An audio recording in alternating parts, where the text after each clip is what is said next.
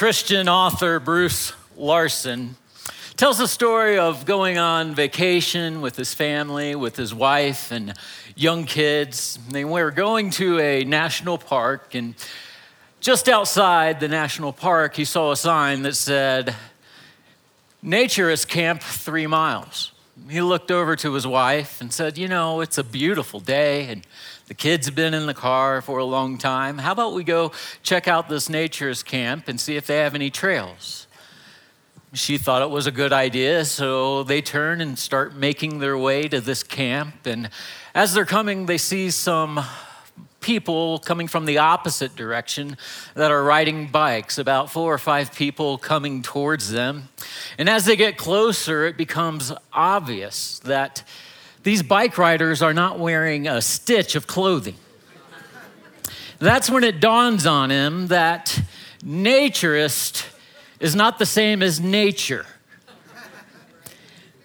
He doesn't know what to do. He drives past and he wants to turn around, but he doesn't want to turn around too quick because he'll catch right back up with the bicyclists. And so as they're trying to get their way out of the situation, all of a sudden he hears his son in the back seat say, "Dad, did you see that?" "Yes, son, I saw that."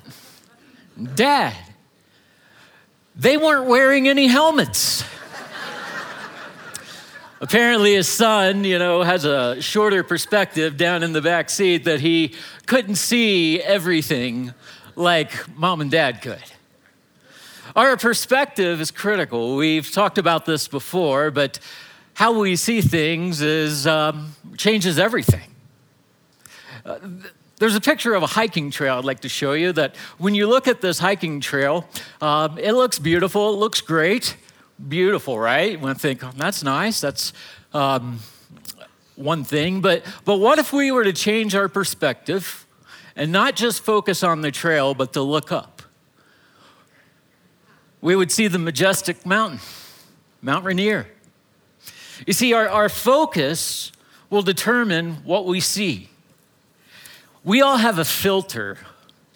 When it comes to Scripture, we all have a filter, and our filters form our focus, and focus forms our perspective.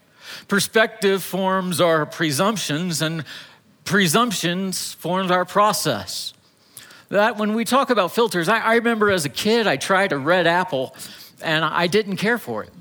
And so I spent years of my life thinking I really didn't like apples, and was always baffled by why an apple pie could be so amazing when it's made of that stuff.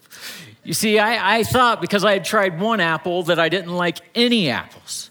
But my filter was determining my focus, and my focus was forming my perspective. My perspective formed a presumption, and presumption formed my process as far as I didn't think I liked apples. But then I tried a different kind of apple. Who knew there were different kinds of apples? And now I know it wasn't all apples. There's just a type of apple I didn't care for. When we approach Scripture, we need to keep this in mind. You remember Pastor Justin and Ernie have shared about doing the hard work of comprehension. That when we read Scripture, we have to acknowledge that there's a filter.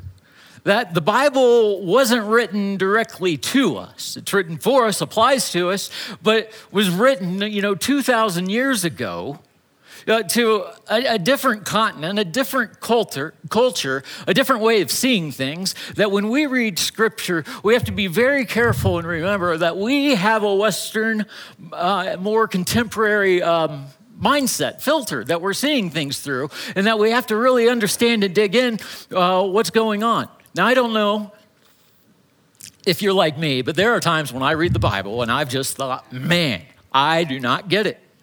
I know it's not written on an extremely high reading level, but there are just parts that I struggled to get right off the bat. If you're like me, you're in good company. I mean, there's a reason for that when you think about it. I take comfort in this. Timothy was a protege of Paul. The Apostle Paul wrote more books in the New Testament than anyone else. And that Paul, he has some wisdom And Timothy was like his son in the faith, that he knew Paul. Paul knew Timothy. And Paul wrote two letters that we have in Scripture to Timothy. And I love what he tells Timothy in 2 Timothy. He says, Timothy, reflect on what I'm saying, and the Holy Spirit will give you insight.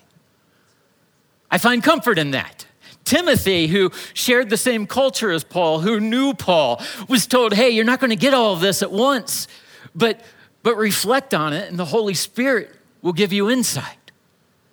That's comforting to know. Then it's crazy for us to assume that we can read Scripture and get all of it in one reading. The Bible's living and active. Have you noticed you can read a passage again and again, and there's something new that you learn from it, and you think, how did I not see this before? That's the wonder of God's Word. Paul, wrote more books in the New Testament than anyone else, had to tell Timothy to reflect and allow the Holy Spirit to give insight. Well, I also find it comforting. Peter, we have a couple of letters from Peter to the church, and Peter talks about Paul. He says, listen, Paul has been given wisdom from God. And what Paul writes in his letters, man, there are just times it is hard to understand. 2 Peter 3, if the church that shared the same culture, that understood the teaching tradition, that understood that, shared that, if they even said it was difficult, it shows it's God-inspired, that we need the Holy Spirit to guide us, that when we read Scripture, we can't assume that we've mastered it, but that we are searching and seeking for His guidance in the living Word. And so I want to take a moment before we get to our text. Let's just take a moment and let's try to block out all of the distractions, everything that's going on, and let's take a moment and let's truly seek God's leading. Let's pray.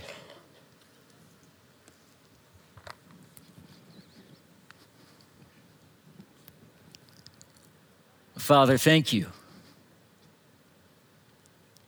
What an opportunity you've given us. Lord, I pray that you'll bless the reading of the word, and that, Father, you will turn hearers into doers for your glory. In Jesus' name, amen. Luke chapter 10, picking up in verse 21, in that same hour, hold on, all right, pause. In that same hour, we've got to see, okay, it's been a week since we were in Luke 10. Last week, we talked about Jesus had sent 72 out to go and share the good news of the kingdom, to heal, and they come back rejoicing and saying, the evil spirits, the demons are subject to us in your name. They are amazed at the power that Jesus has. The good news of the kingdom is spreading. They're excited, but remember, Pastor Ernie said, hey, it's position in this fight over power. Remember, Jesus refocuses their joy from what they were doing to what? That their names are written in heaven. That's all God. That's not us. That's God. In that same hour, he rejoiced in the Holy Spirit and said, I thank you, Father, Lord of heaven and earth, that you have hidden these things from the wise and understanding and revealed them to little children. Yes, Father, for such was your gracious will. All things have been handed over to me by my Father, and no one knows who the Son is except the Father, or who the Father is except the Son, and anyone to whom the Son chooses to reveal him. Then turning to the disciples, he said privately, blessed are the eyes that see what you see. For I tell you that many prophets and kings desired to see what you see and did not see it, and to hear what you hear and did not hear it. Jesus is refocusing their joy. He is reminding them, remember what the Father has done for you. But did you notice in the beginning, we don't just have Jesus, we have the Holy Spirit and the Father here. We have a picture of the three in one, the Godhead, and that Jesus rejoicing there, that word is ineffable. That word doesn't really translate in our vocabulary, that he has such a deep joy within that it can't help but come out. This time of year, we always talk about joy, and it's the joyous season. And I don't know about you, but sometimes it's not easy to have joy, is it? No one's going to admit to that here, but I've seen people and heard of people asking for a friend, how do we have joy? How do we have more joy? I mean, who doesn't want more joy? It really blows my mind how it seems like in every couple, every relationship, there's the really joyous one and then the grouch, not grouch, but the extremely level-headed one. Yes. That all of us, I think, would say we could use more joy. If not for us, for the person sitting next to us. But that's going to be awkward, so we're not going there. The point I'm trying to make is here, there is a joy, true joy, that can only come from God. True joy can only come from God. And we need to define joy because I think we lose sight of this. Joy is not the same as happiness, of being happy. That happiness is circumstantial. Happiness is a response to our happenings. So whatever our situation or our circumstances will determine our happiness. But you see, joy is deeper. Joy is not defined by our well-being. It's not connected or tied to our well-being. That you can have joy even when your circumstances aren't right. You can have joy even when you're poor. You can have joy even when you're sick. You can have joy even when you're down and out. You can have a joy that comes only from the Lord. And that's where our strength comes from. Joy is the result of living by the Holy Spirit. In Galatians chapter 5, we read about what it looks like to be a Jesus person in this fight between the flesh and the spirit, between our desires and what God desires.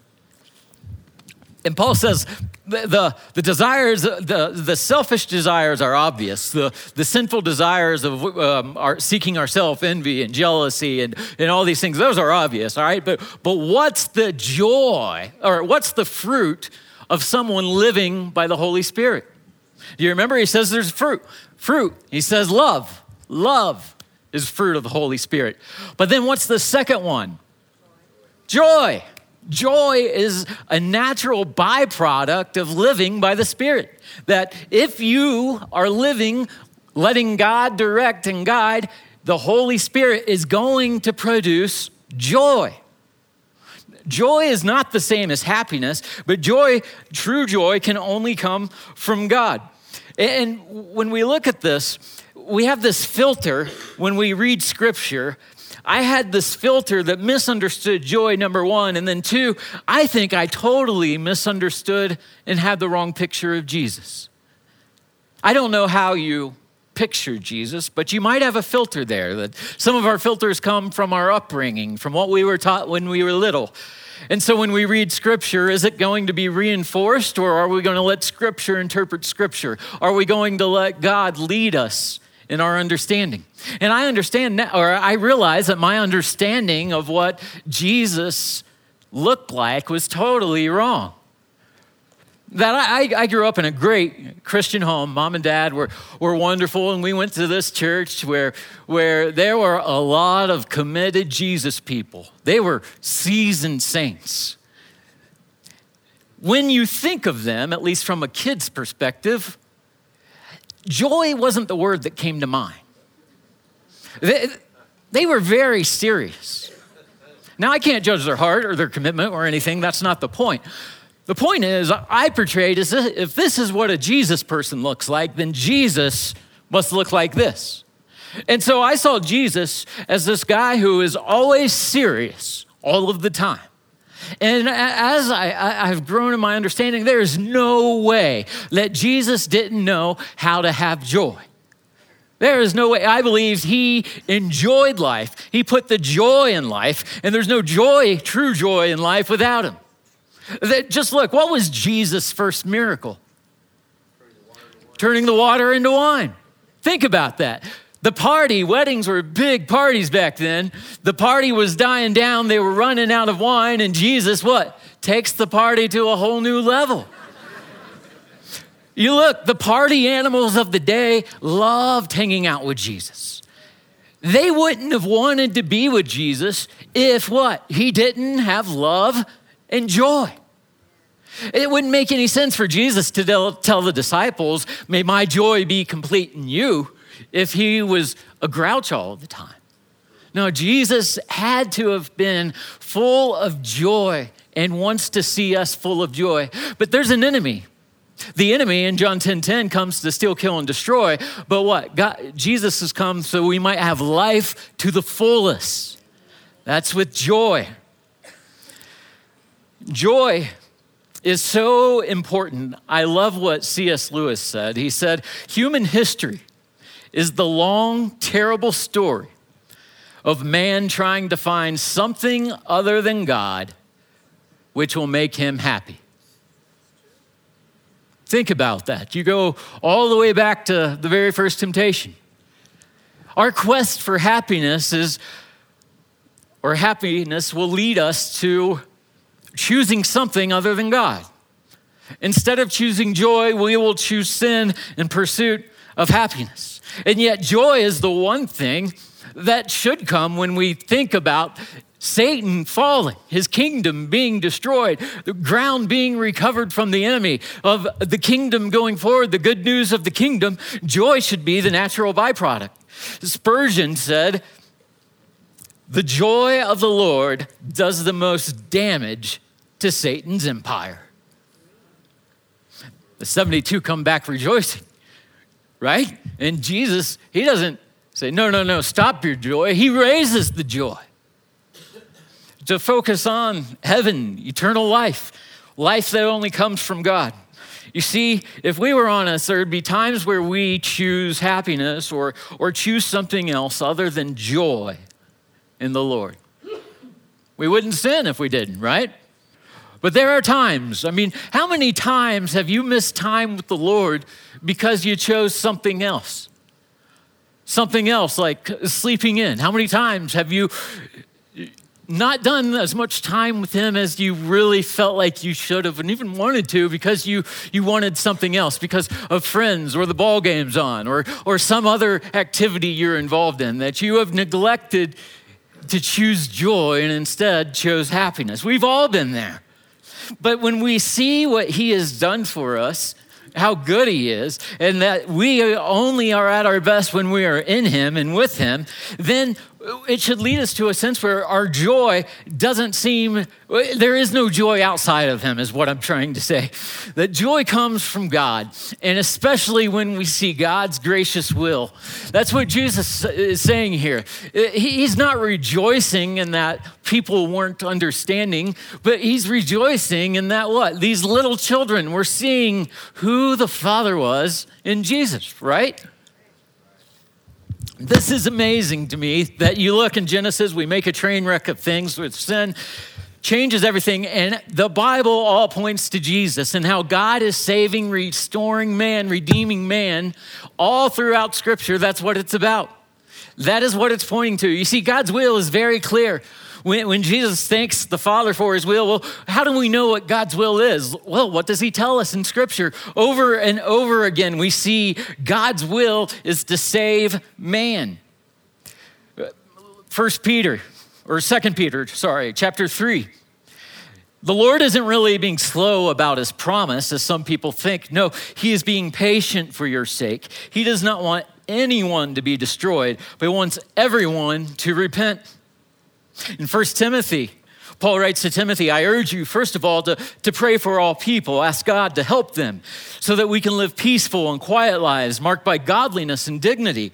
This is good and pleases God, our Savior, who wants what? Everyone to be saved and to understand the truth. John 3:16, probably one of the most well-known passages of Scripture. For God so loved who? The world, that he gave his only son, that whoever believes in him should not perish but have eternal life. God's will is for man to be saved. That's the whole reason Jesus came, was to redeem us, to bring back humanity and God, to restore the relationship. This is the gracious will of God. And Jesus refocuses their joy and says, rejoice that your name is in heaven. Rejoice what God is doing.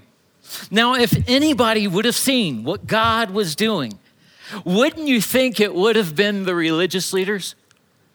Wouldn't you think it would have been the Pharisees, the priests, those that devoted their lives to studying the Scripture?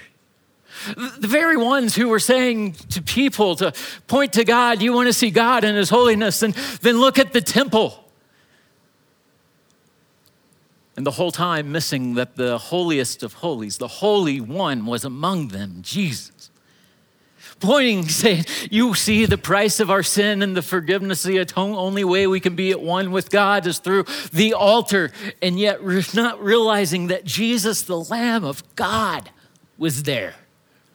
It wasn't the wise and understanding crowd that was getting it. Who was it? It was the little children. Now Jesus isn't calling them little children literally. He's saying it's how God works. When Jesus came, you look at the nativity scene. He wasn't born in a fancy palace for everyone to see, right? There wasn't even enough room at the hotel for him. That God comes and he uses the weak and changes the weakness into strength, right? That's how we know it's the Lord. That's how God works. And these common and ordinary disciples, these 72, they weren't the brilliant scholars who you would think would see, but yet they were seeing God in Jesus. And this is where Jesus, he turns to the disciples and he says, blessed, you're blessed because of what you see. You guys, the little children were getting it. Why does Jesus call them little children? It's not a slam at all. It was I believe it's because like little children are dependent. Little children are dependent. There's an innocence and there is this eagerness to believe. I love what Pastor Ernie says that I want to butcher his quote, but here it goes. That you usually don't have to talk a child into believing in God, but you have to talk them out of it. That children tend to be eager to believe. We have sick people that are even kind of mean with the gullibleness of children, the gullibility. Just a couple of weeks ago, my 5-year-old, at the time, he's now 6, but Z was in the living room and I come into the living room and here's what I see. I see Z talking to the computer. Oh, PC, turn on. And all of a sudden, the PC, the computer monitor turns on.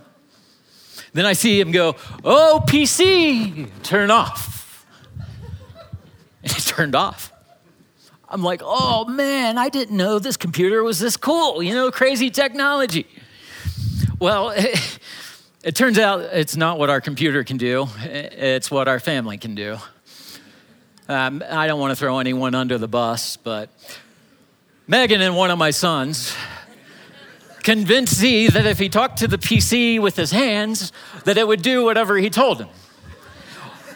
What Z couldn't see was Mom was in the chair behind him with a remote controlling the monitor. When I talked with Megan about this,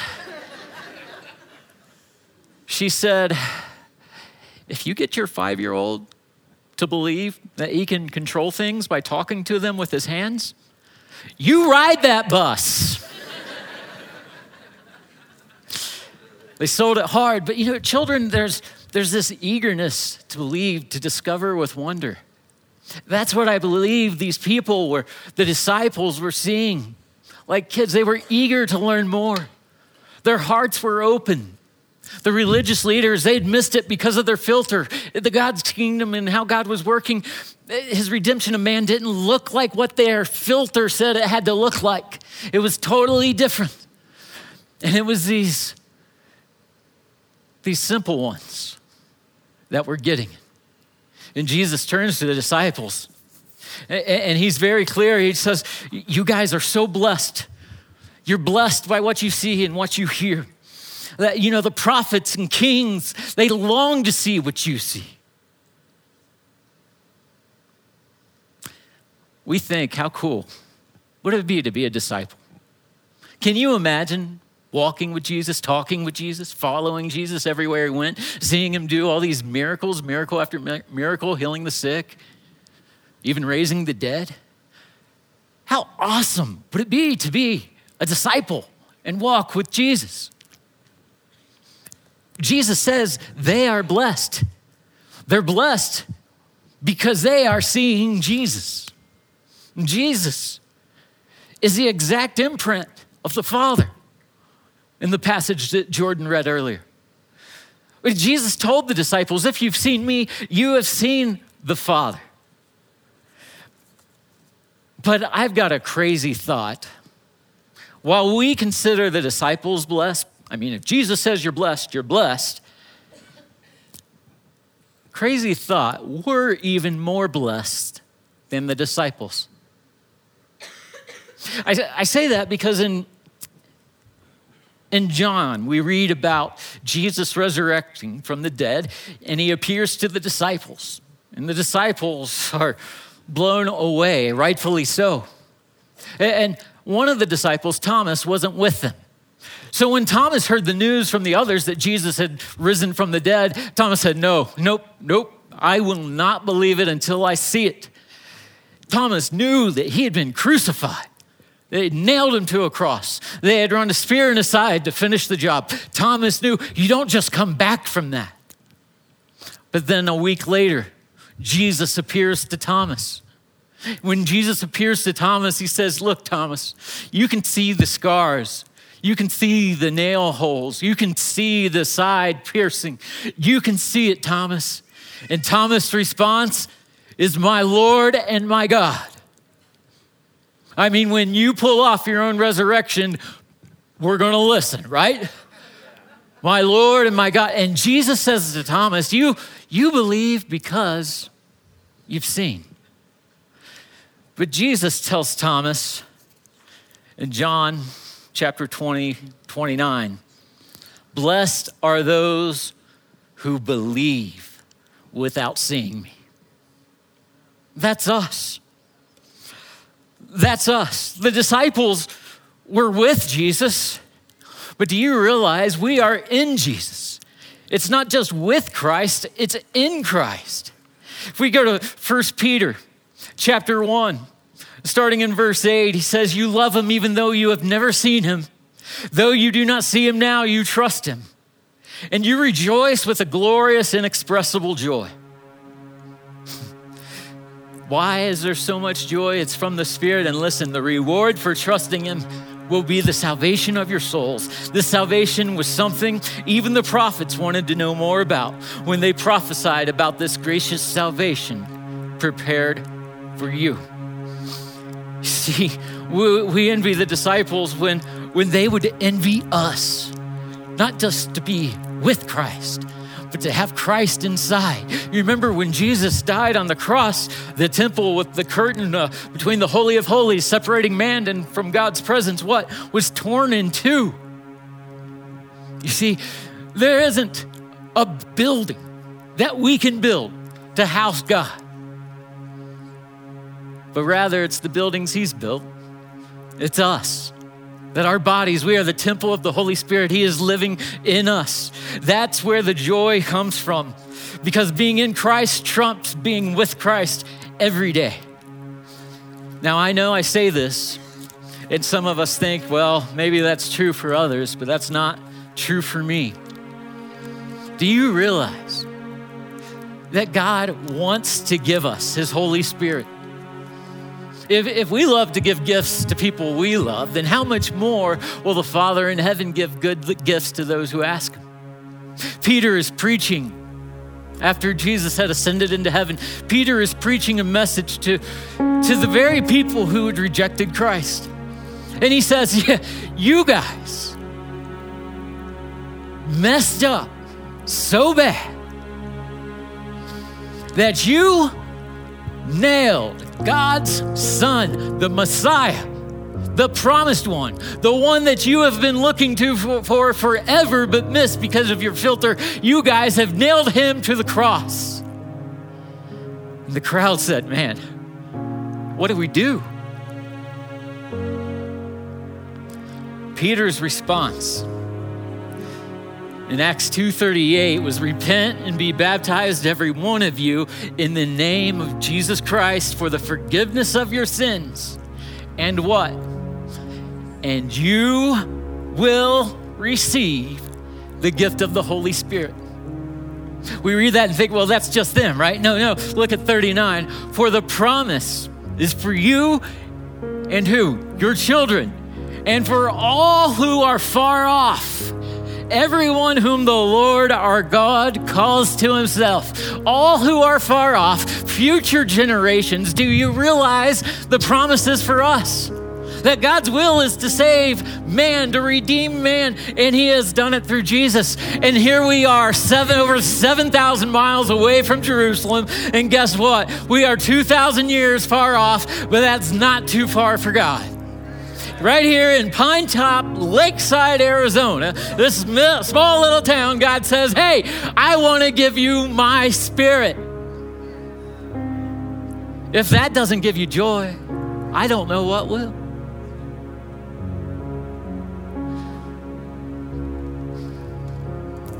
So how's your joy? Do you need to refocus? Do you need to remember how good the good news is because you remember how bad the bad news is? We don't deserve heaven. That's all God's grace, his gracious will. Your joy, and I know I don't stand up here and say, this flippantly, that we should have joy in our life, because I know, church, we've got some family that has been through some really hard days, hard times. Remember, joy isn't the same as happiness. Joy is different. You see, joy isn't saying you will never cry. Joy is knowing there will be a day that he wipes away every tear from our eye. So 3 challenges for this week for Jesus people. First challenge, choose Jesus. Choose Jesus, choose joy, choose him. Are you choosing him or are you choosing something else? Second challenge is I want you to read scripture, 1 Peter chapter 1, verse 3 through 12. And truly ask, God, help me remove the filter and understand what it is you are saying. What is God wanting to say? And then the third challenge would be to share your joy. How are you going to express your joy this week? Your joy that can only come from God. The world needs to know. Love you, church.